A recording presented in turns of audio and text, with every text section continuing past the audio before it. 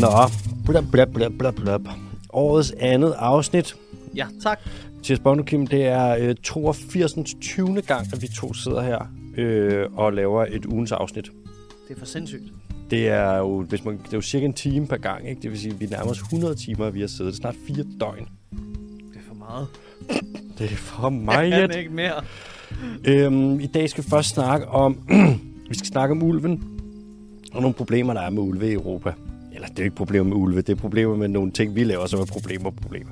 Så skal vi snakke om ugler, nemlig lapuglen, som der er nogle problemer med, eller der er ikke nogen problemer med den. Nu har jeg bare fået problemer på hjernen. Fuck det, vi snakker om den. Så skal vi snakke om rensdyr og deres øjne, som skifter farve alt efter årstiden. Er det et problem? Det er et problem, det er øjenproblemet. Og så skal vi snakke om biomasse, og allerede nu kan jeg sige, det er problematisk. Der er nogen, der måske er kommet til at greenwashe rigtig meget, og der er måske en af verdens største biomasseproducenter, som bliver taget rigtig meget i det nu, og som bare er ved at blive neglet op mod væggen. Måske. Er det vi i den dyrske time kalder en klassisk ups? Det er en upser. En upser? Det her det er en alvorlig altså, du kommer til, under den her nyhed, er der minimum 4 gange, hvor du kan komme med et meget kraftigt ups. Nå, så skal vi have de hurtige nyheder. Ja, tak. Der er 3 stykker i dag. Så kommer der El Quizo Señor del Bondo. Og den er god i dag. En svær. Ja. Jo. Så kommer der spørgsmål fra lytterne. Spørgsmål og kommentarer. 3 stykker. And that's that.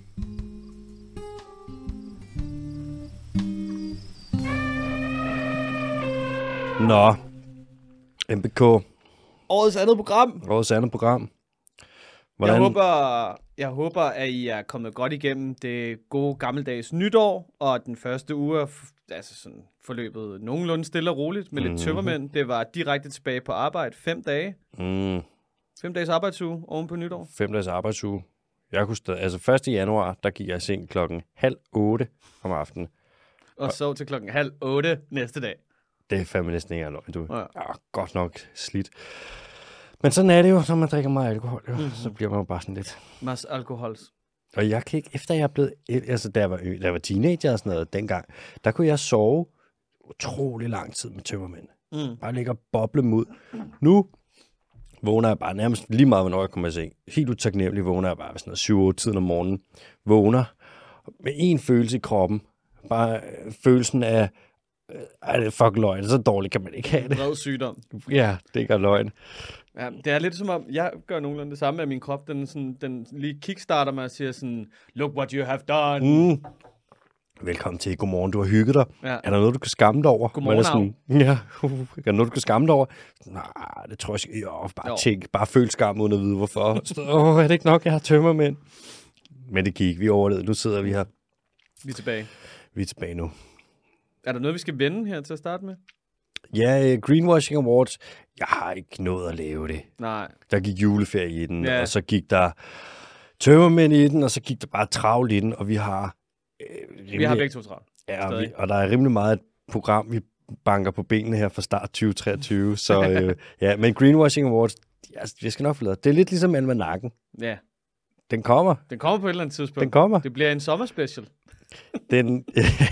Det er ligesom min Lord of the Rings special, som jeg havde lovet at lave, hvor jeg ville tage alle de der favnomsbundne dyr, de ligesom har med, og snakke lidt om dem og sætte dem i relation til rigtige dyr. Den er heller ikke kommet endnu. Det bliver også en sommerspecial. Kan du ikke lave den i maj? Jo. Nej, måske. Jeg ved det ikke. Hvorfor mig? Bare sådan, det kunne være et fedt program. Fabeldyrene fra Lord of the Rings. Ja. Og så have det sådan med maj, der hvor det går fra forår til sommer. Det er jo en af de niceste måneder. Det er der, hvor at fablen springer ud. Ja. Det er der, hvor man kan se en grævling. Gud, kan du røv, mand. For helvede. Det laver vi til mig. Er der noget nyt fra SVM-regeringen? De er meget stille, synes jeg. Jeg synes ikke, der sker så meget. Jeg havde forventet, at de var jo meget sådan, nu er det de 3 store giganter på tinde, så nu skal der virkelig ske noget. Altså, vi snakker omsagsgribende reformer, og jeg ved kraftedeme ikke hvad. Der sker ikke noget. Nej, der kommer ikke, nej. Jeg får SVM-regeringen, jeg har det sådan lidt ligesom med dem, når det bliver nævnt og sådan noget, det føles lidt ligesom, når nogen siger, og så til aftensmad, der er det knækbrød uden noget, hvor jeg sådan, bare næsten, ja. Men det er jo næsten bedste tilfælde, eller bedste, hvad kalder man det? best case scenario. Best case scenario, at der ikke rigtig sker så meget i forhold til, hvad der kunne ske, når man tænker på, hvem de er i lommen på. Måske rygter siger, de er i lommen på nogen. Rygter. Sørøverhistorie. Ja. Nå. Skal vi til det? Ja, tak. Og nu vi starter med ulven. Den er tilbage. Hvem er den pisset af? Jamen, primært landbrugslobbyen i EU. Nå. Og det er sådan, altså, ulven er gået meget, der er kommet mange flere ulve i Europa, end der har været i lang tid. Fordi vi skød dem jo tilbage frem mod 60'erne, ikke? Der plukkede vi jo alle sammen. Som fortjent. Altså. Så er de kommet tilbage. Og ulvebestanden er mellem, nu skal jeg lige se, jeg har det faktisk lige her, ulvebestanden mellem i Europa som et hele, ikke? Mm. Den steg fra 1960 til, nu skal jeg se her, yes, fra 1965 til 2016, der steg den med 1.871%. Okay. Så der er kommet mange flere ulve. Der er i Europa nu, der er over 15.000 ulve, og der lever jo mange 100 millioner mennesker i Europa, og vi lever tæt sammen med ulvene. Ved du, hvornår der sidst var et prædatorisk ulveangreb i Europa? Jeg tror, jeg ved det, fordi at vi har bragt det op et par gange. Men nu skyder jeg i blinden og siger, at det var i 1900-tallet. Det var i 1974. Okay. I Spanien. I Spanien. Der var 4 mennesker, der blev slået ihjel. 1974? Ja, det er 49 år siden. Siden da har der ikke været et eneste prædatorisk ulveangreb i Europa. Havde den tilfældigvis noget rabies eller et eller andet? Nej. Nå, okay. Det er, man deler det op i 3 kategorier, de her ulveangreb. Prædatoriske, det er dem, hvor det er, dem hvor du helst ikke have. Det er der, hvor ulven ser mennesket som et bytte, og så fucker den det op. Det gør de ikke i Europa. Det har de ikke gjort i, lige knap 50 år. Så har du rabiesangreb. Har du set en hund med hundegalskab? Nej. Det er, fordi du ikke lever til at se det, bro. Og så er der de angreb, hvor vi fremprovokerer angrebet. Hvis vi for eksempel tog til Finland, og vi fandt en ulv, og I jagede den op i en krog og gik efter den. Til den. Præcis, prøv at prikke den i øjnene, og den så bider, og så er vi sådan, ulven er farlig. De gælder ikke rigtigt. Det er meget bjørnens over indstillingen til at pisse dyr af, ikke? Det er det faktisk. Man ligesom bare tester sådan, kommer den til at angribe? Hvor langt kan jeg gå? Hvis at vi kigger på, hvor der er flest ulveangreb hen i verden, så er det i Indien. I Indien, der er der en del rabies. Det er nogle af angrebene, der ligesom skyldes det. Så er der ikke så mange byttedyr, fordi at det er ekstremt tæt befolket, og der er et højt jagttryk osv. Og ulvene, de er jo så sultne. Oven i det, så har du så ikke haft det, som vi har haft i Europa og i Nordamerika, hvor man har plukket ulve for med alt, hvad man overhovedet kunne de sidste 200 år. Så ulven er ikke lige så bange for mennesker, som den er i Europa. Vi har i Europa her og i USA, der har du det, man kalder problemulve. Nogle ballademager. En lurendrejeulv, du. En rigtig fusentast. En vandal. En lømmel. En lømmelulve. Det synes jeg, vi skal kalde Lømmelulv. Lømmelulvene. Vi har lømmelulve. Ved du, hvad man gør med lømmelulve? Giv mig godt et klask i numsen. Ja, bare med en riffel i ansigtet. Nå, okay. Man skyder dem. Ja, hvad med nogle bomber? Nogle bidebomber. Cyanidbomber. Ja. Kommer der også. Jeg bare kaste efter dem. Det er sådan en ting med, at hvis at der er en ulv, som tager mange landbrugsdyr, og den ligesom finder ud af et eller andet, den er særligt strid, at den gør det, så kan man sige, okay, det er en problemulv, og vi tager og skyder den ene ulv. Eller hvis der er en ulv, der ikke er bange for mennesker, så er man også sådan, okay, den kommer lige tæt nok på, så skyder man den. Og det er i og for sig jo fint, hvis man har en sund ulvebestand, og at der så er de ulve, som ligesom begynder at opføre sig på en måde, som kan blive til et problem, så frasorterer man den. Når de skal være der, hvor der er tæt på mennesker, ikke? Ja. Problemet er, at lige nu, der kalder man nærmest, basically alle ulve for problemulve. I og med, at de bare er ulve, ikke? Så siger du, at hvis du kommer i Norge for eksempel, og du sætter nogle får ud i et område, hvor der er ulve, og ulven så dræber et par får, så er du sådan, det er en problemulv. Hvad har du forventet, den gør? Ja, fordi det er sådan lidt, du tager jo basically bare nogle hegn, og så sætter du noget skinke ind i den, og så forventer du, at et vildt dyr, der ikke kan tænke altså sådan rationelt på samme måde som mennesker, ikke tager den. Altså hvis du skulle ud og fange din skinke, hver gang du skulle have den, i stedet for bare at gå ned og pille den i køleboksen. Det er rigtigt. Det vil folk jo heller ikke give. Det er virkelig, virkelig dumt at gå ud fra, at ulven, den kigger på nogle får, og er sådan, det kan jeg ikke, det der. Ej, det der hegn. Ej, hvor er det irriterende. Jeg vil godt være så fræk at sige, hvis du sætter får ud i ulveland, så skal du også forvente, at ulvene, de gør ulveting med fårene. bliver de ikke kompenseret alligevel, hvis der er en ulv, der kommer og nubber et lille får? Jo, i Danmark gør det. Jeg tror også, de gør det i Sverige, vist nok også i Norge. Ja. Og så mange får bliver ikke taget af ulve. Altså man kan sige, i forhold til, hvor mange får der er. I Danmark har vi vist nok omkring 100.000 får. Jeg tror ikke engang, at det er en promille af dem, der bliver taget af ulve. Altså. Hvis der er 15.000 ulve, ikke? Altså årligt, det vil vi kunne brødføde med en brøkdel af alle de svin, vi har. Nemt. Det er det. Altså alle Europas ulve. Man siger, at der er en, der hedder Linnell. En gut, der hedder John C. Linnell. Jeg tror, det var en bestemt ulv. Der er en ulv, der hedder Linnell. Det er vandalen. Der er Linnell der. Han er ulveangrebseksperten. Ja. Han har lavet en opgørelse over ulveangreb fra 1950 og frem til i dag. Det er der, hvor man har alt data fra det. Der, hvor man siger sådan, okay, han har siddet selvfølgelig ikke alene, men sammen med nogle andre, og så har de undersøgt alt og fundet ud af, hvor farlig er den egentlig. Og de siger, at i forhold til, hvor stor ulven er, i forhold til, at det er et rovdyr, i forhold til alle de her ting, så er den utrolig ikke farlig. Du ser ikke, altså det er totalt, hvis vi havde 15.000 tiger i Europa, ikke? Dude, der vil være et dødsfald. Er du sindssygt, de vil blive gennemhullet som en schweizerost? Men det er så sjovt, ikke? Fordi folk har jo så travlt med WWF og det ene og det andet, og du ved, beskyt tigeren, og alle de der indre, de er dumme for at prøve at slå dem ihjel og sådan noget, ikke? Men ulv, der ikke gør noget, altså bogstaveligt talt ikke gør noget andet end at nappe et får en gang imellem. Jeg har så travlt med at skyde dem i små stykker. Det er vanvittigt. Ja. I Sundarbans, det her største mangroveområde i verden, som ligger primært i Bangladesh, lidt over i Indien, der har de lige omkring 100 tigere.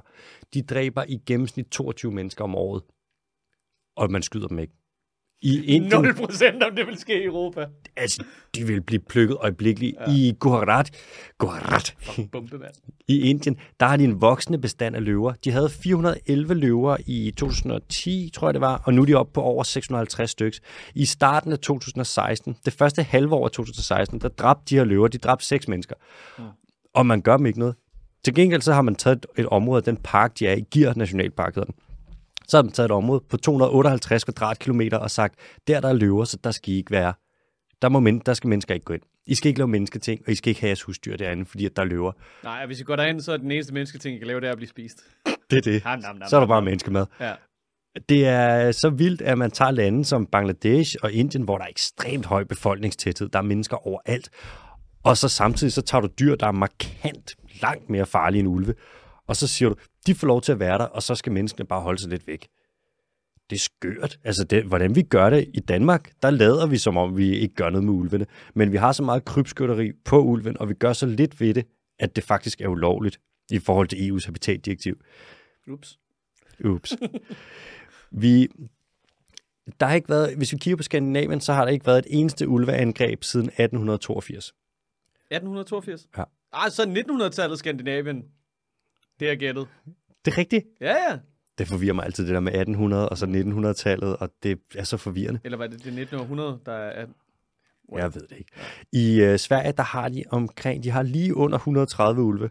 Den er kritisk truet regionalt, og de er begyndt at være indavlet, fordi der ikke er nok. Og nu har Sverige, de er i gang med at skyde 75 ulve. Kan man plukke sig ud af den problematik? Hvis du udrydder dyret, er det ikke indavlet. Nej, det er selvfølgelig rigtigt. Ja. Det avler heller ikke, kan man så sige. Det er fucked up, ikke? Tag et kritisk truet dyr i et af verdens mest velhavende lande, og så bare skyde halvdelen af dem, fordi der er nogle bønder, der synes, det er irriterende, at de skal sætte hegn op rundt om deres dyr. De synes jo, alting er irriterende efterhånden. I hvert fald deres lobbyorganisationer. Det er jo ikke løgn. Så snart noget er irriterende, så udrydder vi det. Ja.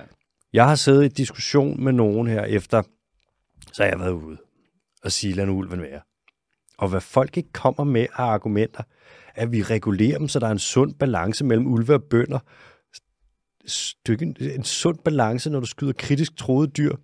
Det svarer til, at hvis vi lige skulle lave lidt sund balance med sorte næsehorn, så vi tog lige ned og nakkede nogle af dem, bare fordi så risikerer du ikke at køre ind med din jeep. Det er bare fordi, så er der sund balance med sorte næsehorn og krybskytter. Ja, præcis. Der skal være en ratio 1-1000. Men hvis der er for mange sorte næsehorn, så kommer der for mange krybskytter for at skyde dem. Fuck, man.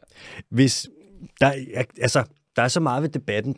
En ting er sådan, det er fucked up. Du kan ikke bare fjerne toprovdyr. Det er ikke godt for økosystemerne. Men hvis vi udrydder ulven i Skandinavien, hvor vi om nogen har ressourcerne til at passe på den, og den er ufarlig for mennesker, Den har ikke angrebet mennesker siden 1882 i Skandinavien. Det er som om, den har aftjent sin fængselsstraf på en eller anden måde, ikke? Præcis, mand. Og der er ikke nogen... Altså, du finder ikke en forsker, der kommer og siger, den er farlig, der er en risiko.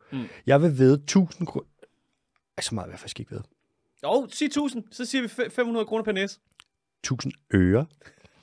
I will bet 1000 ears. På at der ikke er nogen, der formår at blive angrebet af en ulv i Skandinavien de næste 100 år. Du skal gøre dig... Det svarer til at blive angrebet af en jaguar. Det er afsindigt svært. Du skal virkelig, virkelig, virkelig gøre dig umage. Prøv at tænke på, hvis vi når til et punkt, hvor ulven er lige så nem at få øje på som grævlingen. Eller lige så hvad det hedder, fiktiv som grævlingen. Det er det værste, at det kan jo godt ske, ikke? Shit, mand. Det er ærgerligt. Det er et flot dyr. Det er et fedt dyr.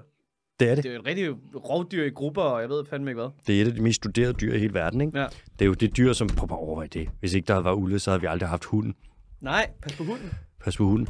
Altså, man kan sige, det der med at skyde et ufarligt dyr, ikke? Skyde et ufarligt rovdyr væk, det svarer til, hvis i Iran de skød deres geparder, eller hvis man skød den abyssinske ræv i Etiopien. Statistisk set, der er ulven lige så farlig som en sutsko. Hvis du kigger inden for de sidste, 140-130 år i Skandinavien, og vi skyder dem, og der er ikke nogen politikere, der kommer og siger, nu stopper det. Altså, det er som om, hvad er det, Magnus Heunicke, miljøministeren. Rasmus Heunicke. Han er, dead silent. Ja. Nabolandet er i gang med at udrydde et kritisk truet dyr. Der kommer ikke et ord. EU har lige lempet på lovgivningen, så nu bliver den klassificeret som mindre beskyttet ulven. Og det takket være lobbyorganisationerne, som kommer med deres kampagner med, at ulven den er så farlig for landbrugsdyrene. Hvis landbruget ikke kan eksistere på en måde, så at dyr kan få lov til at eksistere sammen med landbruget, så gør de altså noget forkert. Der er også en eller anden afvæbningskampagne af naturen på en eller anden måde. Det er som om, den ikke må være farlig, medmindre at vi sidder på en cykel eller en hest eller et eller andet, så accepterer vi ligesom alle sammen, at det er at gå ud for vores dør. Altså der er jo også en eller anden stiltigende, hvad der har aftalt om, at vi alle sammen kører biler, velvidende om, at der er ret stor sandsynlighed, eller der er en eller anden form for sandsynlighed for, at vi kommer til at køre galt. Ikke? Der er ikke nogen, der forsøger at skyde biler i småstykker, og der er trods alt flere, der kommer til skade i bilulykker, end der er i ulveulykker. Det er rigtigt. Hvor går grænsen egentlig? Hvornår siger man, så farlig må naturen godt være. Hvis den ikke engang må være lige så farlig som ulve er i Danmark, ikke? Eller i Sverige. Som ikke er farlig, ja. Åbenbart. Så har vi altså et problem. Ja. Så kan du godt sige farvel til alle rovdyr, der er større end rev. Ja, så skal vi til at... Ja. Jamen, så reven ryger vel også på et tidspunkt. Så har den vel taget en høne eller sådan noget i en eller anden boligejerforening ude i Greve, og så skal vi skyde den i små stykker. Den hedder også skab, og det kan sprede sig til en kat, så lad os udrydde den med nogle cyanidbomber. Det griner af. Okay, bortset for det med cyanidbomberne, ja. Så alt det, du sagde, det er rigtigt. Ja. Og reven, den er lige i Danmark, der er den faktisk rykket op ifølge sådan rødlistekategorierne, hvor truet den er. Den er rykket et skridt tættere på at være truet nu. Vi skyder 43.000 ræve om Danmark i året. I Danmark om året. 43.000. Så mange spejder er der altså heller ikke, der skal have en rævehale. Det er sindssygt. Det er sindssygt. Det er vildt overhovedet at ræve tilbage, så mange som vi skyder. Nå, så lad lige give ulven en fucking pause, ikke? Giv ulven, lad os bare sige, være med at skyde nogle ulve, indtil at ulven, den angriber et menneske i Europa. Det kommer ikke til at ske. Den er pisse bange for mennesker. Anyways, vi skal til noget andet. Vi skal snakke om lapulen. Det lyder ikke som et rigtigt dyr. Lapulen. Prøv at søge på den. Lapulen, det er L-A-P-ulen. Det lyder som dig, der siger, altså pulen på spansk, men forkert. Lapulen. Lapulen, det er en ugle, som findes oppe i Sibirien, hen over hele ryggen på Rusland der, og den findes oppe i Canada og Alaska. Hedder det en lapu? Nej. På latin? Nej, det gør det ikke. Det kan godt være. Det hedder en Great Grey Owl på engelsk. Det ser ud som om det billeder. Den, prøv at se, at dens hoved er helt rundt. Ja, det ligner en træstup. På en eller anden måde med 2 måske. øjne. Kan du se det der med, det er sådan lidt formet ligesom en radar? Det er sådan lidt diskformet, nærmest som sådan en dyb tallerken. Er det sådan, hører bedre? Ja. Er det det? Det er sådan, så lyden det bliver kanaliseret hen til dens ører, som sidder ret tæt på midt på ansigtet. Det var ligesom i, var der begyndelsen af 0'erne, når man prøvede at tage nogle fjernsynssignaler fra de varme lande. Så havde man en parabol. Præcis. Ja. Den er parabolformet. Det er fordi, at det er enormt godt til at tage lyd, og så sende det hen mod midten af dens lille parabolansigt. Der er jo det der med... Det ser super skuffet ud. Den ser for vild ud. Det er den ugle i verden, der har det mest sådan, den største disk på sit hoved. Ja, det skal jeg da lige love for. Der er jo nogle ugler, sådan nogle for eksempel hornugler og nogle, hvor det ligner de her ører, der stikker op på toppen af deres hoved. Det er overhovedet ikke ører. Deres ører, de sidder meget tættere på midten af ansigtet, og de har ekstremt sensitiv hørelse. Det virker som sådan en rigtig finsk opfindelse, den her. Den findes i Finland. Fedt. Mm. Nu har man så undersøgt, i stedet for at undersøge, altså man vil gerne se, hvor sensitiv hørelsen er, men i stedet for at undersøge deres hørelse, så har man undersøgt de lyde, som de så kan høre. Og sådan en larbul der, ikke? Den kan høre, hvis der kravler nogle... Sådan en larbul der, ikke? Sådan en larbul der. Den kan høre, hvis der kravler en vål. Hvad fuck er det, de hedder på dansk? Det er sådan en slags rotte. En slags, tænk ligesom en mosegris. Hvis den kravler rundt under en halv meter sne, så kan larbulen høre det. På trods af, at sne det er lydisolerende. Det er ligesom min mor, når jeg prøvede at snige mig ud efter noget slik, der jeg bare 10 år gammel. Mathias, bare du holder dig for den slik. Sne det er lydisolerende. Altså, du ved jo, hvis du render rundt i en snestorm, der er ret stille. Mm. Og hvis man går ud i et snelandskab, der er også forholdsvis stille, altså. Men den kan på trods af det, så skal den høre de her gnæver, der render rundt nede i sneen. Og det ved man, fordi at de laver sådan nogle, når der er gnæver derhen, så lige pludselig så dykker de ned, og så kommer de med kløerne først ned, og så hapser de gnæverne. Selvom de er en halv meter under sneen, ikke? Er det ligesom den der lidt spidse rev, der hopper med snuden først ned i? Ja. Okay. Det er faktisk bare fugleudgaven. Bare fuglet? Ja. Fuglerev? Jeg ved ikke, om det ser lige så kikset ud, men det er sikkert derinde. Okay, det ser sjovt ud, når det gør det. Det ser så sødt ud. Den der rev, der hopper op, og så ligner den sådan en rød banan, og så kører den bare med snotten direkte ned i. Hvad det hedder... Nu har man gjort for at undersøge det der med lyden, og hvor kraftig er lyden osv. Så har man smidt nogle mikrofoner ned under sneen, op i Manitoba, op i Canada. Det er jo et rigtig lortested at undersøge det her. Det er det sted i verden, hvor der er allerflest isbjørn, der er på land. Altså alle steder, du kan lave forskning ude i sneen. Så Manitoba, dude. Det er fucked dumt. Og det er der, hvor man ikke må sætte sit skrald ud foran døren, fordi så bliver du spist af en... Det er der, hvor de er alle sammen bærer der. Nå, så har man smidt en lille højtaler ind under sneen, som laver lyde, der svarer til det, som gnæveren kommer med. Og så op over sneen, der har du sat nogle mikrofoner, så du ligesom kan måle, hvor meget lyd kommer der op. Og det er ekstremt lidt. Det er virkelig ikke særlig meget lyd. Oven i det, så laver det er sikkert noget, du også kender, Bondomal, noget med lyd. Så det bliver frakteret lyden, fordi at alle de små overflader, der er inde i sneen, alle de små iskrystaller, når lyden rammer dem, bliver de spejlet rundt på alle mulige måder, så det er svært at finde ud af præcis, hvor lyden kommer fra. Og knust. Lyden bliver knust? Ja. Altså, den bliver slået i stykker. Mm. Hvis du tager det, den bliver knust, den bliver spejlet rundt, det er ikke en særlig høj lyd, den ligger under en halv meter sne, og en ugle, der flyver 10 meter op i luften, den kan høre det. That's what I said. If you want to listen, do the parabol. Do the parabol. Det der diskode, det virker altså virkelig. Det er sindssygt, at der må være et eller andet, der også resonerer sådan fuldstændig vanvittigt inde i. Altså, det er jo stigebollen, der resonerer inde i vores ører, ikke? Jo. Altså, der må være et eller andet virkelig, virkelig finfølende apparat. Den hørelse, du har ret, det giver ikke mening, hvor sensitivt det er. Eller også, altså, er det ikke også noget med, at der er nogle dyr, der hører godt, fordi at så er de helt tomme i hovedet, og så er det sådan noget med, at de får ekko ind i hovedet af de lyde, de hører, eller sådan noget. Det ved jeg sgu ikke, det kan godt være. Det har jeg ikke hørt nu. Jeg har også hørt, at jeg ved ikke, om det gælder alle uglearter, men for nogle af dem, så sidder ørerne skævt placeret, så de sidder ikke lige på hovedet, de sidder lidt for skudt. Og så er det noget med, når lyden kommer ind, så er der sådan noget med, så når du triangulerer og alt det der, ikke? Så er det nemmere for dem at bestemme afstanden og lokation, fordi deres ører simpelthen sidder skævt. De hører i 3D. Det gør det på en måde.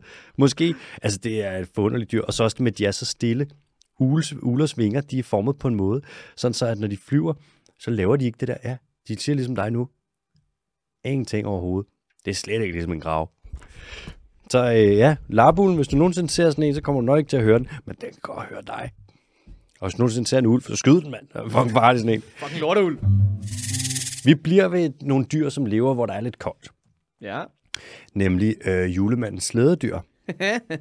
The reindeer. The reindeer. Reindeer. The reindeer. Reindeer. Rensdyr, de findes jo over en stor del af den nordlige halvkugle. Der findes rensdyr op ved Canada, Alaska og alt det der. De findes op i samernes land, op i det nordlige Sverige, Norge og så videre. Jeg troede, du skulle til at sige, der er dyr, tusind af smådyr. Gå fuld på rækker på den. Bælstyr, så er der fucking rensdyr. Der er rensdyr på Svalbard, Og der er det sådan et klassisk eksempel på, hvad der kan ske på en ø, når der kommer et dyr derop.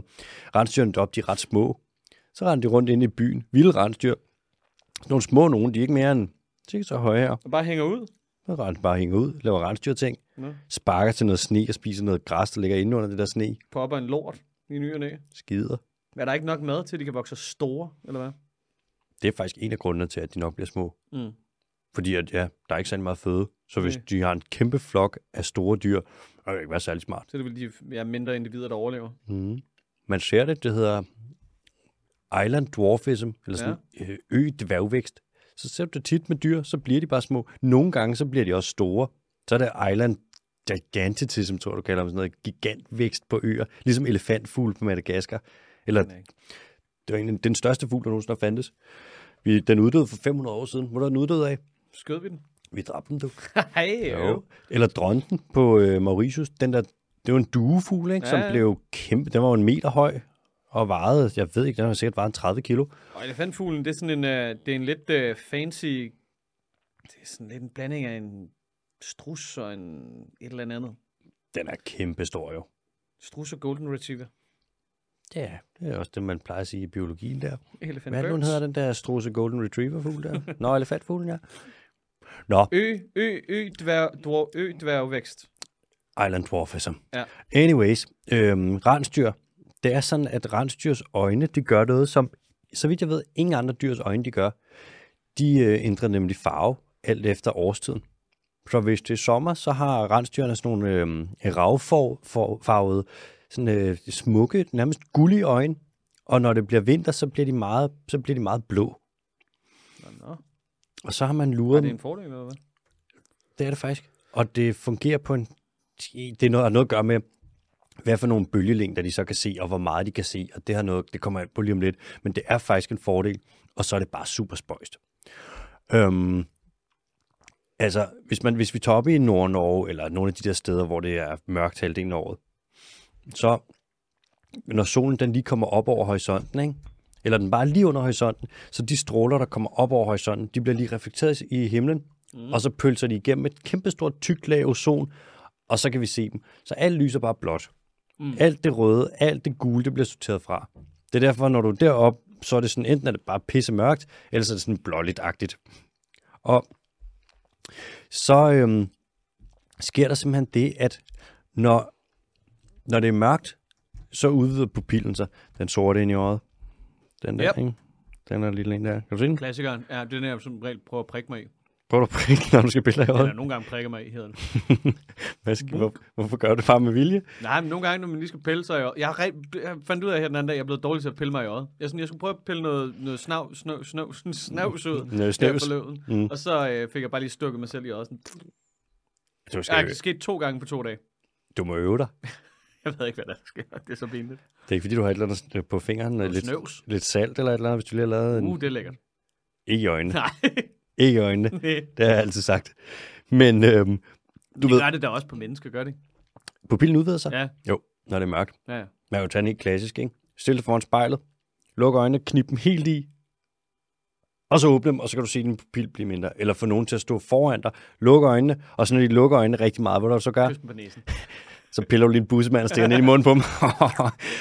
Men nu er det så sådan med rensdyrene, at det er fucked up, men når deres pupiller udvider sig, hvilket de jo så gør i den del af året, hvor det er super mørkt, ikke? Hvor, altså oppe i Nord-Norge, Tromsø for eksempel, hvor det bare ikke bliver lyst, så pupillen er hele tiden udvidet. Og så når den udvider sig, så lukker den for den her lille kanal, de har oppe i øjet, hvor der er en eller anden form for øjenvæske, der ellers skal løbe ud. Og så stiger trykket inde i deres øjne. Det lyder ikke rart. Ja, det lyder sådan lidt hovedpinagtigt. Men det her højere tryk inde i øjet, det gør, at nogle af de krystaller, sådan nogle kollagenkrystaller, der hedder i det der tapilla lucidum. Det bør du ikke fortælle mig. Du ved, det der, når du lyser ud i mørket, og der er en kats øjne, der lyser tilbage. Det der, du kan se, der bliver reflekteret på, det er tapilla lucidum. Okay. Og det er kollagen, det er sådan et protein, som laver nogle krystaller, kalder man det. Og så sker der simpelthen det med rensdyrenes øjne, at når de her krystaller, kollagenkrystaller, når der er højt tryk på dem, fordi deres pupil er stor, så der ikke er noget væske, der kluder for deres øje. Der er rigtig mange informationer lige nu. Så bliver de her kollagenkrystaller, de bliver mere komprimeret, og så ændrer de farve. Ja, jeg holder tungen lige i øjet. Det svarer lidt til, at vi slukker lyset hen i et halvt år, og så fordi din pupil vil være stort i et halvt år, så vil den lukke for en kanal, hvis du var et rensdyr. Så der vil ikke løbe det her væske fra dit øje hen til who fuck knows who. Og så vil der komme højere tryk ind i dit øje, og så vil der være nogle proteiner inde i dit øje, som ændrer sig på grund af det høje tryk, og så vil du have blå øjne. Ja. Ikke? Jo, jamen, altså. Du er så tålmodig. Det var også det, jeg havde regnet med. Det var... Jeg var der næsten selv, kan jeg mærke. Jeg var lige ved at foreslå, om det var det, der ville ske. Det er fucking mærkeligt. Det sker ikke. Det er sådan noget, det sker ikke. Der er ikke særlig mange... Jeg ved ikke, om der er andre dyrs øjne, der gør det. Måske. Men det er vel fordi, der er så kæmpestor forskel på årstiderne, ikke? Altså, bare et halvt år i komplet sol og et halvt år i komplet mørke. Når man har skulle undersøge det, så har man kigget på en masse rensdyrøjne, som du blandt andet har fået fra samer. De er sådan oprindelige folk, der jo lever oppe i Nord-Norge og Nordsverige. Og så når du kigger, så har de slagter jo rensdyrene, og så har de gemt en masse øjne, og så er der nogle astrofysikere og en hjerneforsker og alle mulige, der har kigget på de her øjne, og undersøgt, og så har de fundet ud af det her. Men hvis du gør det med isbjørnøjne for eksempel, ikke? Så mange isbjørnøjne har man ikke. Der er ikke nogen, der går og samler isbjørnøjne. Så er du fucking mærkelig, ikke? Og det samme med polarræve eller snehar eller sådan noget. Det er sindssygt at begynde at jagte en isbjørn. For at få dens øjne. Ja. Så er du savage. Det er nok den mest savage forsker, der findes. Og du mangler bare lige at blive introduceret i den kinesiske almanak, så skal jeg love dig for. Så går klapjagten ind på isbjørnen. 20 minutter. Ja. 20 minutter. Så skal du se Bear der. Det bliver bare Bear Dead. Nå, så det var bare lige en hurtig lille med rensdyrs øjne, ikke? Rensdyrs øjne, ikke? Og MBK. Ja, tak. Nu skal vi til det. Okay, der er noget ballade. Vil du der er ikke? Noget uvejr. Nu, jeg banker lige den her nyhed på banen. Og vil du så ikke bagefter komme med dit greenwashing-o-meter og fortælle mig, om der er nogen, der er greenwashet? Lad os prøve. Så i Danmark, der importerer vi en masse biomasse. Altså træpiller og flis, alt det der, som vi bruger til at varme op, altså en kæmpe del af den danske fjernvarme og så videre, det kommer fra træpiller, ikke? Jeg tror, det er Amagerværket, eller hvad det hedder, det der ude på Amager, hvor man brænder en masse af. Jeg tror, det er 98% af deres afbrændingsmateriale i perioder, det er simpelthen biomasse. Vi kalder det biomasse. Generelt, når der er bio, eller grøn, eller klima, eller noget foran noget, så skal man være sådan, Det er ligesom naturgas. Det er bare helt almindelig gas. Altså naturgas er det er fossil gas, som vi bare kalder naturgas. Du kan også bare kalde det naturolie. Det kunne man jo. Ja. Og være sådan, bioråolie. Det kunne du. Hvorfor det? Fordi det kommer fra naturen. Det er bare gammelt organisk materiale. Det er vel ligesom bioplastik. Det er ligesom, eller biokul. Det er helt almindelig kul, som du laver, når du forkulder lort fra dyr via pyrolyse. Pyrolyse, pænt ord, det er industriel milebrænding. Ja. Altså, der er så meget. Det er ligesom grøn gødning. Helt almindelig gødning. Du har bare brugt grøn strøm, da du skulle fixere noget nitrogen. Altså, anyways, de her træpiller og alt det her, det er sindssygt meget, vi importerer det i Danmark. Vi snakker mange, mange millioner ton, og vi kalder det vedvarende energi, og vi kalder det bæredygtigt. Og det tæller ikke i vores CO2-regnskab.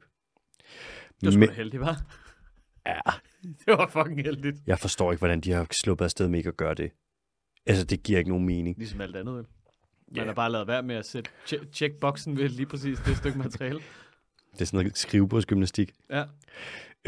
Hvis du kigger på biomasseproducenterne, og du kigger på de danske importører af biomasse, for eksempel Dansk Fjernvarme og Ørsted og så videre, så snakker de meget om, at biomassen den jo så er grøn, fordi at en stor del af den, det består af restprodukter fra tømmerproduktion og den slags.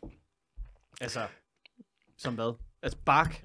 For eksempel. Eller, det kan man ikke bruge som barkflis. Det er jo flis, det skal i ovnen. Hvis du tager et eller andet læhegn eller et eller andet og fælder det, så er du sådan, det der, det er ikke tømmer, det er biomasse. Hvis du tager og skal lave gulvbrædder, alt du skræller fra, det siger de, det er det, vi bruger som træpiller og biomasse. Men så har der været nogle upser. Nå. Så har man set nogle både, der er sejlet ind fra Baltikum, ja. Altså Estland, Letland, Litauen, hvor vi får størstedelen af vores biomasse fra. Dejlige steder jo, du skal passe på nu. Og jeg elsker jo Baltikum. Jeg ved godt, jeg vælger min ord med omhu nu. Du er sponsoreret af Florida, jeg har sponsoreret af Baltikum. Hvad sagde du? Ikke noget. Undskyld. Det der er der ikke nogen, der sagde. Klip det ud. Der, klip det ud. Der er kommet nogle både ind, mange både, hvor der ikke har været nogen restprodukter. Der har bare været træstammer fra rigtig mange gamle store træer. Rigtig mange træstammer. Altså, bro, ægte mange træstammer. Er det de der billeder, man har set, der bare ligner sådan en, ja, det ved jeg ikke, en pyramide af træstammer? Ja, det synes det. Det ligner bare sådan et skib, et containerskib. Ikke en eneste container, kun træstammer.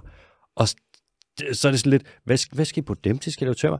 Nej. Det er en ny Børge Jensen-stol, vi er ved at bygge. Det er en ny Børge Jensen-stol, vi vil brænde. Nej, det er biomasse. Ja. Men sådan, jamen, I sagde ikke, at det var restprodukter? Og sådan, jo, jamen, det er restprodukter, det er bare grene. Sådan, det er en træstamme. Den gren, kig væk. Vi har, i Danmark, der har vi får størstedelen af vores, det her træpiller og flis, det får vi fra Baltikum. Får vi en del af det fra USA, sydstaterne. Kan du huske, der var en historie for noget tid siden med nogle spætter, der var uddøde i det sydlige USA, fordi man havde fældet alt det gamle skov. Ja. Det gamle skov, det er grunden til, at der er varmt vand i Danmark. Okay, det er en byttehal, jeg gerne tager. Det er en spætte for et bad. Det er stort spætte. Så, altså, vi får også en del af det. Det får vi, det her træmasse, det får vi også fra Amazonas. Ja. Men det er restprodukter. Men det er også meget langt væk. Vi får det glemmer du. Ja, det er sgu nok. Er det fordi, du bliver... Nå, det er ligesom, når den der snaps kommer ned omkring Kap Horn, så sker der noget. Er det det samme, når biomassen kommer over? Er det linjebiomasse? Vi får en del af det fra Polen. Ved du, hvad for et land i Europa, der er rigtig meget gammel skov? Polen? Hov. Vi får en del af det fra... Eller de havde, hedder det. Ja. Hvad det hedder, det er fucked up. Nu siger jeg noget. Jeg ved ikke, at du skal vurdere det. Nu kommer jeg bare med, det er det bare et gæt. Der bliver greenwashed rigtig, rigtig hårdt med det her. Ja. Altså, hvis du kigger på... Bare, hvis du undersøger sagen en lille bitte smule, så kan du se, at det er en meget, meget hullet ost. Der er ikke... hvis du kigger på, hvor biomassen kommer fra, hvor vi importerer det fra, og hvad for nogle steder, hvor de fælder rigtig meget gammel skov, så kan du se en korrelation, som du nok ikke har lyst til at se, hvis du vil kalde det grønt. Men er der ikke også en problematik i, fordi hvis du tager gamle skove, så har du sandsynligvis også rigtig, rigtig mange forskellige træer. Og der er jo forskel på hårdhed, går ud fra, vel også så dermed forskel på, hvor meget CO2 de lagrer. Så hvis du tager meget gammel skov, der lagrer utrolig meget CO2, fordi det er langsomt voksende og tager flere 100 år måske at blive et normalt voksen træ, så hvis du erstatter det med et bøgetræ, der vokser så voksen på hvad? 26 sekunder eller sådan noget, ikke? Ja, cirka. Ja, 26 sekunder. Ja.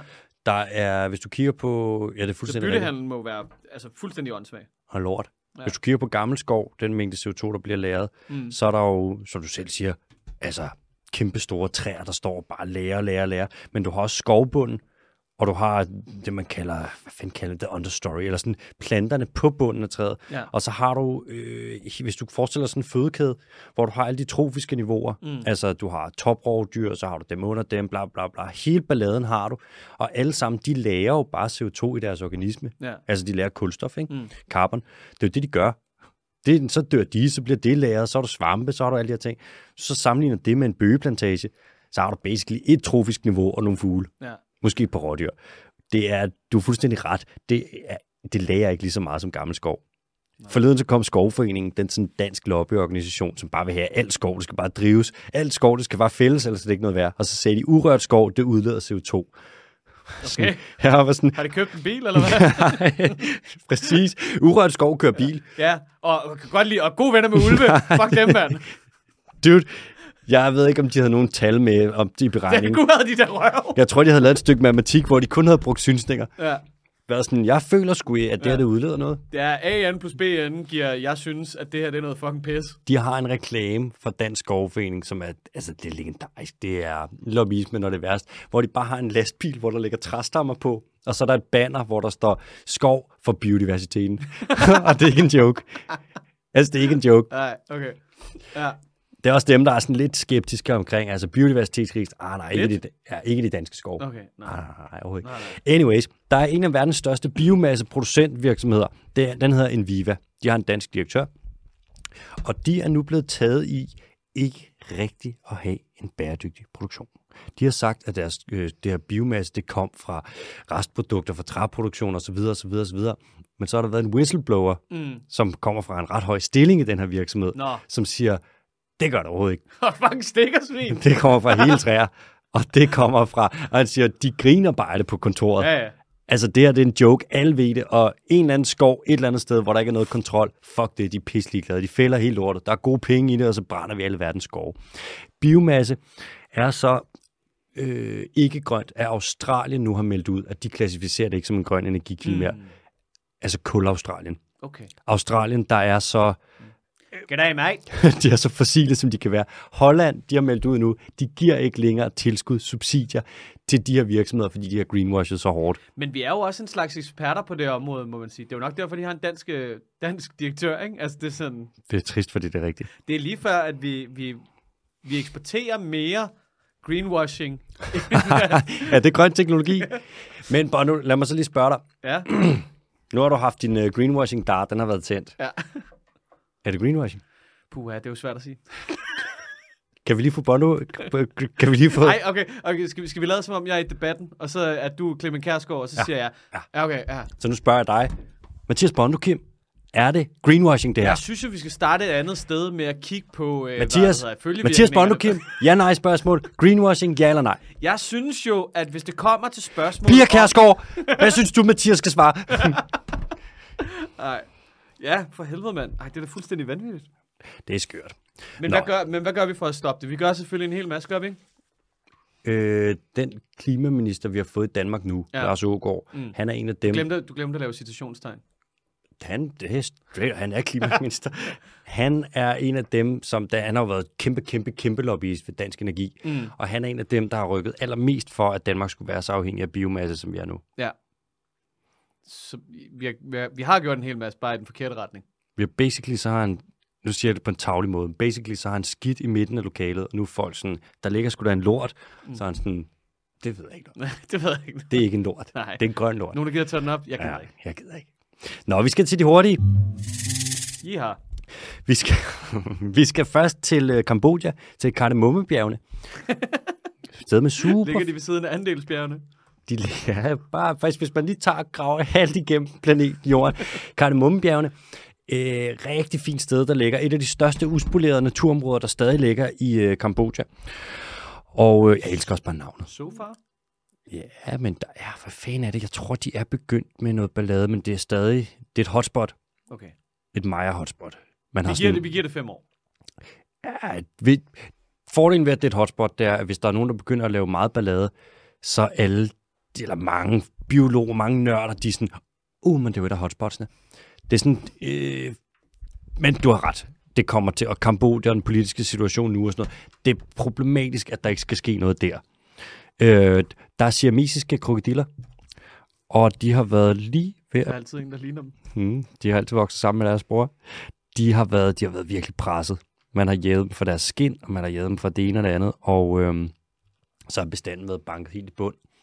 Men så kraftedeme for vist nok 20 år siden, så kom en del af de lokale, og de var sådan... Man troede, man klædte den faktisk uddød, men så kom de og var sådan, der er stadig nogen tilbage, og det her dyr, det er faktisk ret vigtigt for os, og vi respekterer det, bla bla bla. Og så begyndte de lokale at patruljere og holde øje med krybskytter, og det med, at man samlede nogen ind, lavede nogle avlsprojekter, og nu har man faktisk pølset nogen ud igen. Både i Kardemommebjergene og længere nordpå i Kanelbjergene. Nej, det hedder de ikke. Det ved jeg ikke, hvad de hedder længere op, men der er også noget deroppe. Et eller andet. Så den siamesiske krokodille klarer den faktisk nok alligevel. Hvis vi kigger på verdens krokodillearter, så er der 2 dusiner. Det er 24 arter, og 7 af dem er kritisk truet. Er dit skæg blevet tættere langs underkæben, eller underlæben? Ja. Ja, ude i siderne? Ja. Ja. Det har altid været tæt, du har bare aldrig bemærket det. Nå, okay. Jeg har altid haft tæt, stærkt fuldskæg. Nå, kardemomme, krokodillen. Kardemommedillen. Jeg tror, jeg har bare aldrig nogen... Du er den sidste mand. Okay, mumisrollen på Kardemommebjergene. Jeg tror, vi hopper til den næste. Pukkelvaler, de bruger nok bobler som værktøj. Man har set nogle pukkelvaler lave sådan nogle numre, hvor så plasker de op med bobler fra deres åndehul, og der, hvor de kommer op, så gør de noget med vandstanden, så de kan kigge op igennem vandet, og de lader til at bruge det på en eller anden måde til at skabe noget klarhed og whatever. Og så kan man sige, okay, hvad er værktøj? Har du ikke hørt tit til der med sådan, men dyr er klogt, hvis det bruger værktøj? Men hvornår er det noget af værktøj? Det er, hvis det er noget, der ikke er en del af den selv. Men hvis vi skal sige, at dyr, der bruger værktøj, er kloge, så er der fucking mange dyr, der er kloge. Æder de ting, der ligger i vandoverfladen? Ja, det gør de jo. De vil jo typisk jage fisk op mod vandoverfladen, når de jager fiskestimer. Og så når de er der, så kan de jo ikke flygte opad i hvert fald, og så vil de angribe nedefra. Det gør de. Spørgsmålet er, om det et forvirrer fisken, men den også hurtigere kan komme derhen, fordi jeg tænker, altså lidt ligesom, at du bryder vandoverfladen, når du for eksempel springer højdespring, for at du lettere kan dykke ned, så tænker jeg, hvis du følger boblerne op, så kan det også være, at du kan svømme hurtigere op til fisken måske. Det skulle da godt være. Eller også så kan det være, at de måske bare indrammer dem. Man tør vel ikke svømme igennem turbulent vand. Du tænker, lave sådan nogle boble så man nærmest du nærmest trawler med bobler. Det skulle ikke komme bag på mig, hvis de gjorde. Ja. De er fucking kloge. Fordi hvis du samler dem så meget som overhovedet muligt, ja. Der måske ikke er så mange af dem, så kan det godt betale sig lige at få en stor mundfuld. Har du været hvalforsker i dit tidligere liv, tror du? Nej, men jeg har sået i ske med Daniel Flint her på det seneste. Så. Hvornår døde Steve Irwin? Du er reinkarnation. Nå, der er mange fugle, der bruger værktøj, der er mange primater, der bruger det, men der er også på en eller anden måde, kan man sige, der er nogle insekter, der bruger det. Se på, hvordan at nogle myrer, for eksempel, har... myrer? Så har de jo en koloni af svampe, som de fodrer med alt muligt, ikke? Og de fjerner ting fra svampen, og de fodrer dem med blade, og sådan, at det er en brug af værktøj. Det er sådan lidt et udflydende felt, men hvis vi siger, at dyr, der bruger værktøj, er intelligente, så betyder det ikke så meget at sige, at dyr er intelligent mere, fordi der er så mange, der gør det. Jeg læste noget om, at der var nogle steder, at aber er begyndt at stjæle hunden. Hva? Og så fodrer dem og holder dem som vagthunden, ligesom at vi opdrættede. Ej, det skal jeg lige prøve at finde. Jeg vil du ikke finde det? Det skal vi have næste uge som en nyhed. Det kunne være fucking sindssygt. Jeg kan ikke huske, hvor fanden jeg læste, om det var en eller anden Facebook-nyhed, eller et eller andet, hvad fanden det var. Det lyder som første afsnit af Abernes Planet. Ja. Der var et eller andet, og der var sådan billeder af det, hvor aber sidder, og så sidder de og fodrer hunden, og så holder de øje. Sådan lidt ligesom vagthunden. Det skulle da meget smart. Okay. I will find it next. I will find it. Så skal vi til en tur forbi den indonesiske del af Borneo. Det er jo sådan, at Borneo er delt mellem 3 lande. Delt mellem Malaysia, Indonesien og Brunei. Brunei ligger sådan oppe i toppen og fylder nærmest ingenting. Og i øvrigt fået kalifat i 2014, hvilket er helt fucked. Men den største delen af Borneo, det tilhører så Indonesien. Og nu er det sådan, at der er Iriwadi-delfiner, som er vildt søde. Iriwadi. Og der er omkring 80 af dem. Prøv lige at sige det igen. Iriwadi. Hvad lyder ligesom den sang? Iriwadi. Det er ikke engang løgn. Sådan nogle delfiner. De er ret presset op. Og det er blandt andet på grund af nogle fangstmetoder, man bruger. Man fisker med dynamit og strøm og alt muligt lort. Og det kan de selvfølgelig ikke lide. Det lyder så sindssygt. Og ved du, hvad de så har gjort? Nej. Så har Indonesien, regeringen, så har de sagt, jamen så stopper I med det. Det må I ikke mere. Nå. Indonesien er... Jamen så stop med det. Ja. Sindssygt. Det kan man bare sige. Så har de selvfølgelig en eller anden form for en eller anden lovgivning, eller en eller anden instans, der holder øje. Ikke? Men det syge med Indonesien er, at hvor meget de så, hvor fuck de er på nogle områder, hvis man kigger på naturbeskyttelse osv., så laver de sådan et underligt, rigtig godt skift nu, hvor det er det land i verden, hvor afskovningsraten har ændret sig allermest. Det er det land i verden, der er begyndt at fælde mindst skov i forhold til, hvor meget de fældede af deres regnskov. Det er så spøjst, for der er også så høj korruption, og de er så uforudsigelige, og de er delt ud over. De ligger jo nede ved siden af Daddy Ny Guinea. De ligger på Borneo, og så har de alle mulige øer, der ligger dernede i koraltrekanten der. Det er skørt.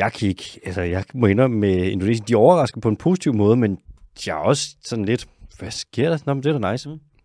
Det ser ud som om, at Facebook har fortalt mig et eller andet forkert med at gå de der bavianer og hunde og katter og sådan noget. Men det kan være, der lige er en opfølgning i næste uge, fordi at der er en artikel her fra The Guardian.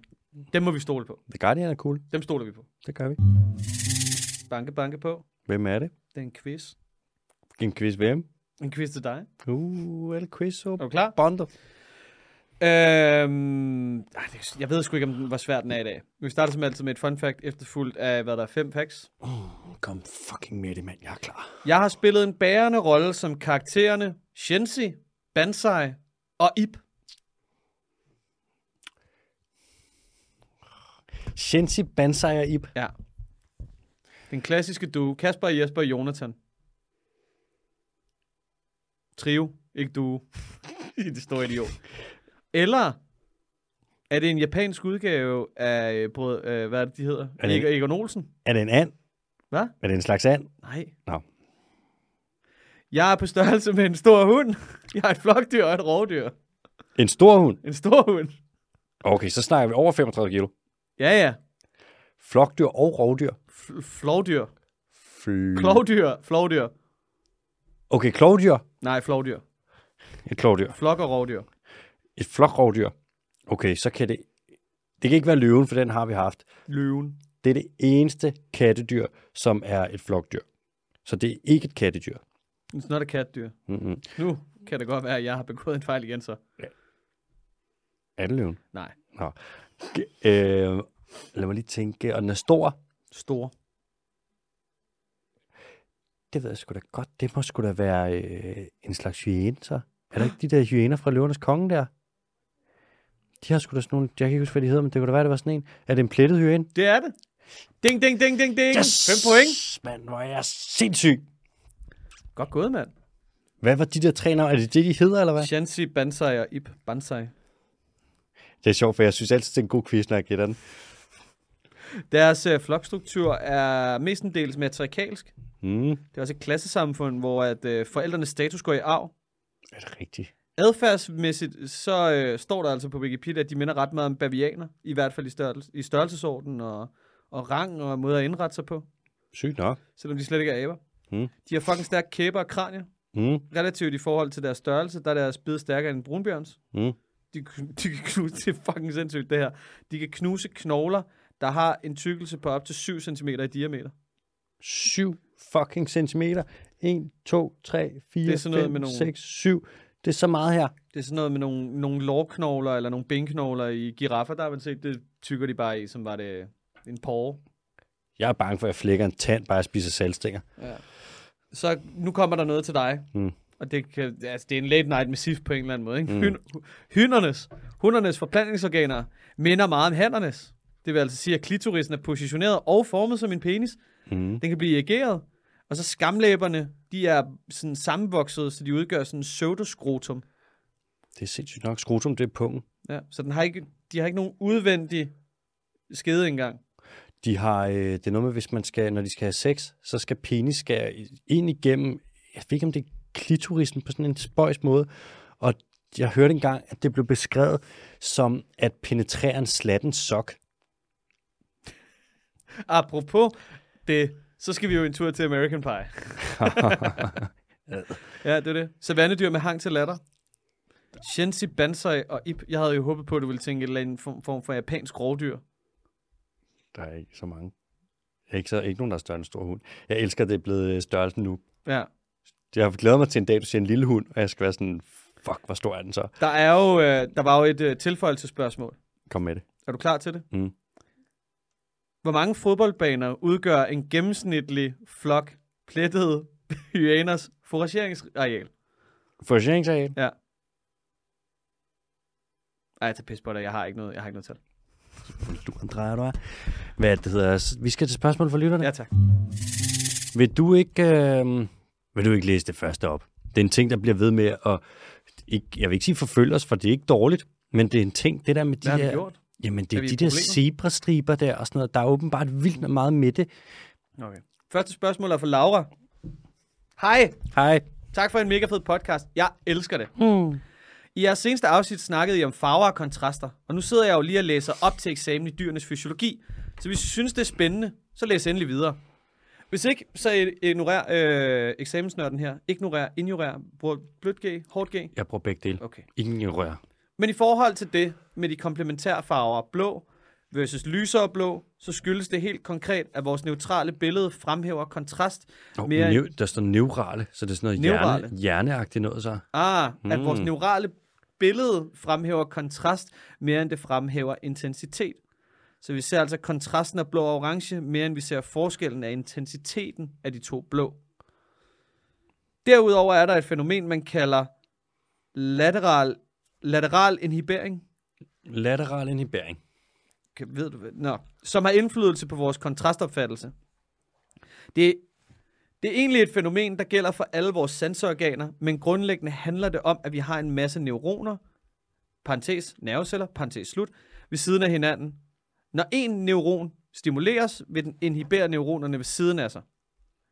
Så stimulerede fotoreceptorer vil inhibere signalet fra nabocellerne, hvilket medfører en øget kontrast og dermed en bedre evne til at adskille forskel i lys, farve, intensitet. Wow. Hold kæft, nogle lange sætninger. Her kan ses et eksempel. Hvis vi ser på en masse ensfarvede rektangler ved siden af hinanden, vil de alligevel opfattes som mørkere i den ene og lysere i den anden ende. Se selv billedet. Der er ikke noget billede. Der er ikke noget billede. Nå, okay. Og nu ved jeg ikke, hvad jeres zebra-diskussion gik ud på, men jeg kan fortælle, at zebraer helt stensikkert er sorte med hvide og sorte striber. Er sorte med hvide og sorte striber. Det giver ikke nogen mening, gør det? Sorte med hvide og sorte. Nå, sorte på den måde. Okay, ja. Så ja. De er sorte, men de har hvide og sorte striber. Ja. Hvis man har kigget på zebraen nok, mellem benene, som jeg har for at bestemme køn, hun er guide i ræ, hvad der har safari-park, så ved man, at de har sort hud. Det er så fordi, at på kønsorganerne, der er måske ikke så meget hår. Nej. Og så vil man kunne se huden der. Sort hud, ligesom en isbjørn. Ja. Fun fact, der er en temperaturforskel på de sorte og hvide striber, på op imellem 12 og 15 grader. De sorte er selvfølgelig varme, så de bruger de sorte striber til at regulere varme, og de kan faktisk rejse de sorte hår, uden at de hvide følger med. Okay, så de kan få hjælp af laterin. Hvad er det? Det er protein. Okay, men hvad gør det? Det ved jeg sgu ikke. Så de kan ved hjælp af laterin, som er et protein, komme af med varmen i form af sved. Det er fucking vildt. Nå, det var det. Kan godt være, at I vidste noget af det i forvejen, men så har jeg det mindste fået øvet mig lidt til eksamen. KH Laura, biologistuderende på Aalborg Universitet. Hold da op. Der er en kæmpe masse information. Tak for det, Laura. Det er vildt nok. Det er bare, der er med meget med de der farver der og alting. Det er helt vildt. Og så hvad er det? Så der er nogle neuroner, så når de bliver stimuleret, så det neuron ved siden af, det bliver lidt dovent, fordi at du er det andet i gang. Bondo.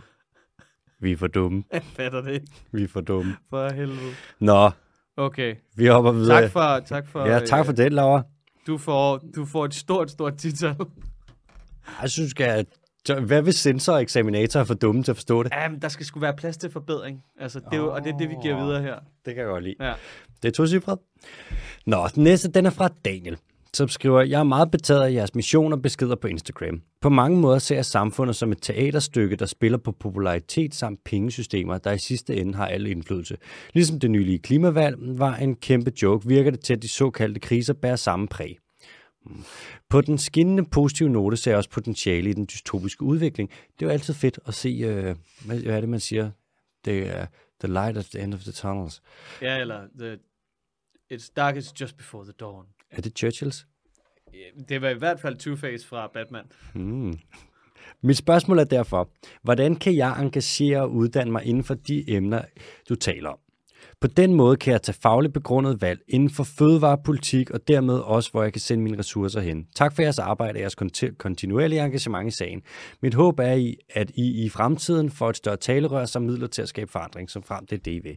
Fra Daniel. Tak for det spørgsmål, Daniel. Altså, du skal også sige tak for komplimenterne. Tak for komplimenterne. Du skal også sige det. Jeg skal ikke. Okay. Jeg ved jo ikke noget om det her. Altså, nu tænker jeg med, hvordan jeg kan engagere og uddanne mig inden for de emner, du taler om. Altså, tage fagligt begrundet valg inden for fødevarepolitik, og hvor man kan sende ressourcer. Jeg tror ikke, at det er sådan uddannelsesagtigt, at han tænker sådan noget, skal jeg tage en biologi-bachelor, eller skal jeg uddanne mig som geolog, eller hvad det er. Jeg tror mere, det er sådan lidt, hvor læser man op på de her ting. Og det er sgu godt nok noget af en opgave. Jeg tænker, del det op selvfølgelig, ikke? Hvis det skal være politik, så kan man jo gå ind og lytte til... Venstres kampagneprogram. Ja, præcis. Så hvis det er politik, og du gerne vil være grøn, så bare stemme Nye Borgerlige. Og ellers så kan du gå ind og høre, så lavede vi jo lidt valgdækning, ikke? Vi lavede vores valgspecial, hvor vi opsummerer de blå partier, og så havde vi jo også bare... Vi lavede en special sammen med Caroline Bessemann og Mette Susgaard, hvor der også er sådan de politiske partier, som vi ligesom breaker ned, og der er ikke så meget, der ændrer sig siden da. Nej. Det er måske meget godt at starte der. Hvis det er fødevare... Faktisk, er hun ikke lidt blevet bragt i ræson? Jo, det kan godt passe. Ja, men ellers ræson har plejer at have nogle ret fede artikler på området, som trods alt faktisk er altså de har i hvert fald fjernet så meget, eller de er i hvert fald objektive nok til at kunne bringe de lidt mere kritiske sider af historien. Well put. Ja. Hvis det er fødevare, bare stået op. Altså Our World in Data, sådan noget Oxford University, de laver, de har nogle super gode opgørelser over, hvor meget udleder forskellige fødevarer. Jeg kan komme med et lille hurtigt hint, at du skal ikke købe nogen rejer, der er farmet, medmindre du gerne vil ødelægge klimaet i hvert fald. Du skal ikke købe oksekød, svinekød, det er en dårlig idé. Kylling er heller ikke lige det bedste. Æg er heller ikke ok. Ost, det er noget rigtig lort. Og så grøntsager generelt, med undtagelse af nogen. Nødder udleder også en del, men man spiser aldrig midt i nødder jo. Så gå ind der og kigge, ikke? Og så med fødevarer, så må man også bare, den er ikke så svært at sætte sig ind i. Man kan også gå ind på den store klimadatabase, der er DK, ude i en. Concito har lavet sådan en database, hvor de har sammenlignet, eller opgør, hvor meget udleder de forskellige fødevarer, osv. osv., osv. Og hvor du kan sende dine ressourcer hen. Ja, det kommer selvfølgelig an på, hvis du har en mærkesag, og hvis du bare vil give den til nogen, som kan træffe beslutningen for dig. Så er det den dyriske forening. Ja, så send det til den dyriske forening. 260775 på MobilePay, så skal jeg sgu nok gøre det for dig. Og fagligt begrundet valg, det er bare at læse det. Og så er det bare at høre den dyriske time, ikke? Værsgo. Ja, det er lidt mange emner også, ikke? Og det er et bredt spørgsmål. Så man skal vel vide nok, man skal vel også bare have en grundlæggende viden nok til at vide, hvem man nogenlunde kan stole på. Det er rigtigt. Og så kan man jo lytte til, hvad de siger. Det er jo... Du skal være ekspert på alle områderne. Altså, det er jo fandme også meget bagom. Kan man ikke. Nej, så har du for meget fritid. Man kan sige, men det er en god idé at lytte til forskning på det her område. Og forskning siger jo, det er jo det der, hvis du kigger på klima, for eksempel klimapolitik, så har du forskning, og så har du noget andet. Ja. Hvis du kigger på, igen, Nye Borgerliges klimapolitik, eller Danmarksdemokraternes mangel på klimapolitik, de lægger sig ikke op på forskning. Forskning siger én ting, det er det samme med biodiversitetskrise, osv. osv. Hvis du har noget, der er peer-reviewed, så er det jo bare valideret, så man kan bare lytte til forskning. Nu ved jeg ikke, Daniel, det kommer også an på, hvor tungt du vil nørde. Ellers, som du sagde, altså The Guardian, som avis, ret fede, mand. De laver sgu noget solid dækning af mange af de her ting. Men indbygget i forskningen, der er der jo også sådan et, altså udover den, altså sådan på en eller anden måde, reformerer sig selv, når den ligesom finder ud af noget nyt. Snakker du om paradigmeskift?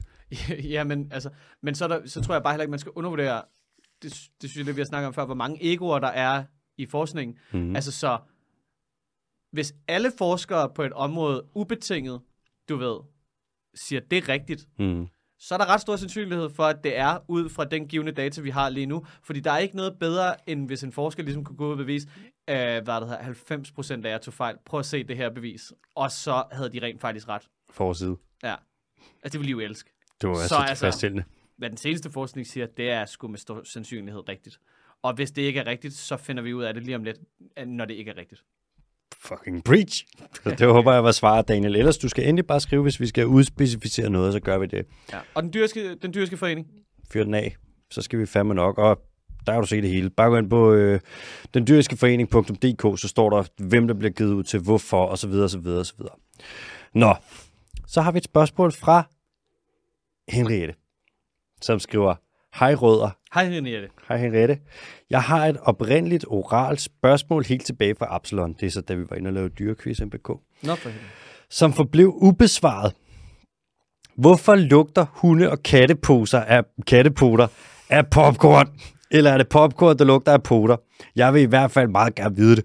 Godt nytår, og tak for S-tier podcasting. Hvad er S-tier? Er det super-tier? Ja, det tror jeg. Nå, men tak for spørgsmålet, Henriette. Vi ses i næste uge. Ja, vi ses næste gang til Absalon. Så må du... Nu er det ikke oralt mere. Nu er det bare skrevet spørgsmål. Ja. Jeg kan også godt lide, eller er det popcorn, der lugter af poter? Det er jo det kan jo være, altså... Ej, det er fandme sjældent, jeg er kommet ind i en biograf og tænker, der lugter af kattepoter. Der er det med, at... Okay, der kan være bakterier på sådan nogle poter der. Det er der ikke noget galt. Det er ligesom, vi har bakterier på huden og alting, ikke? Ja.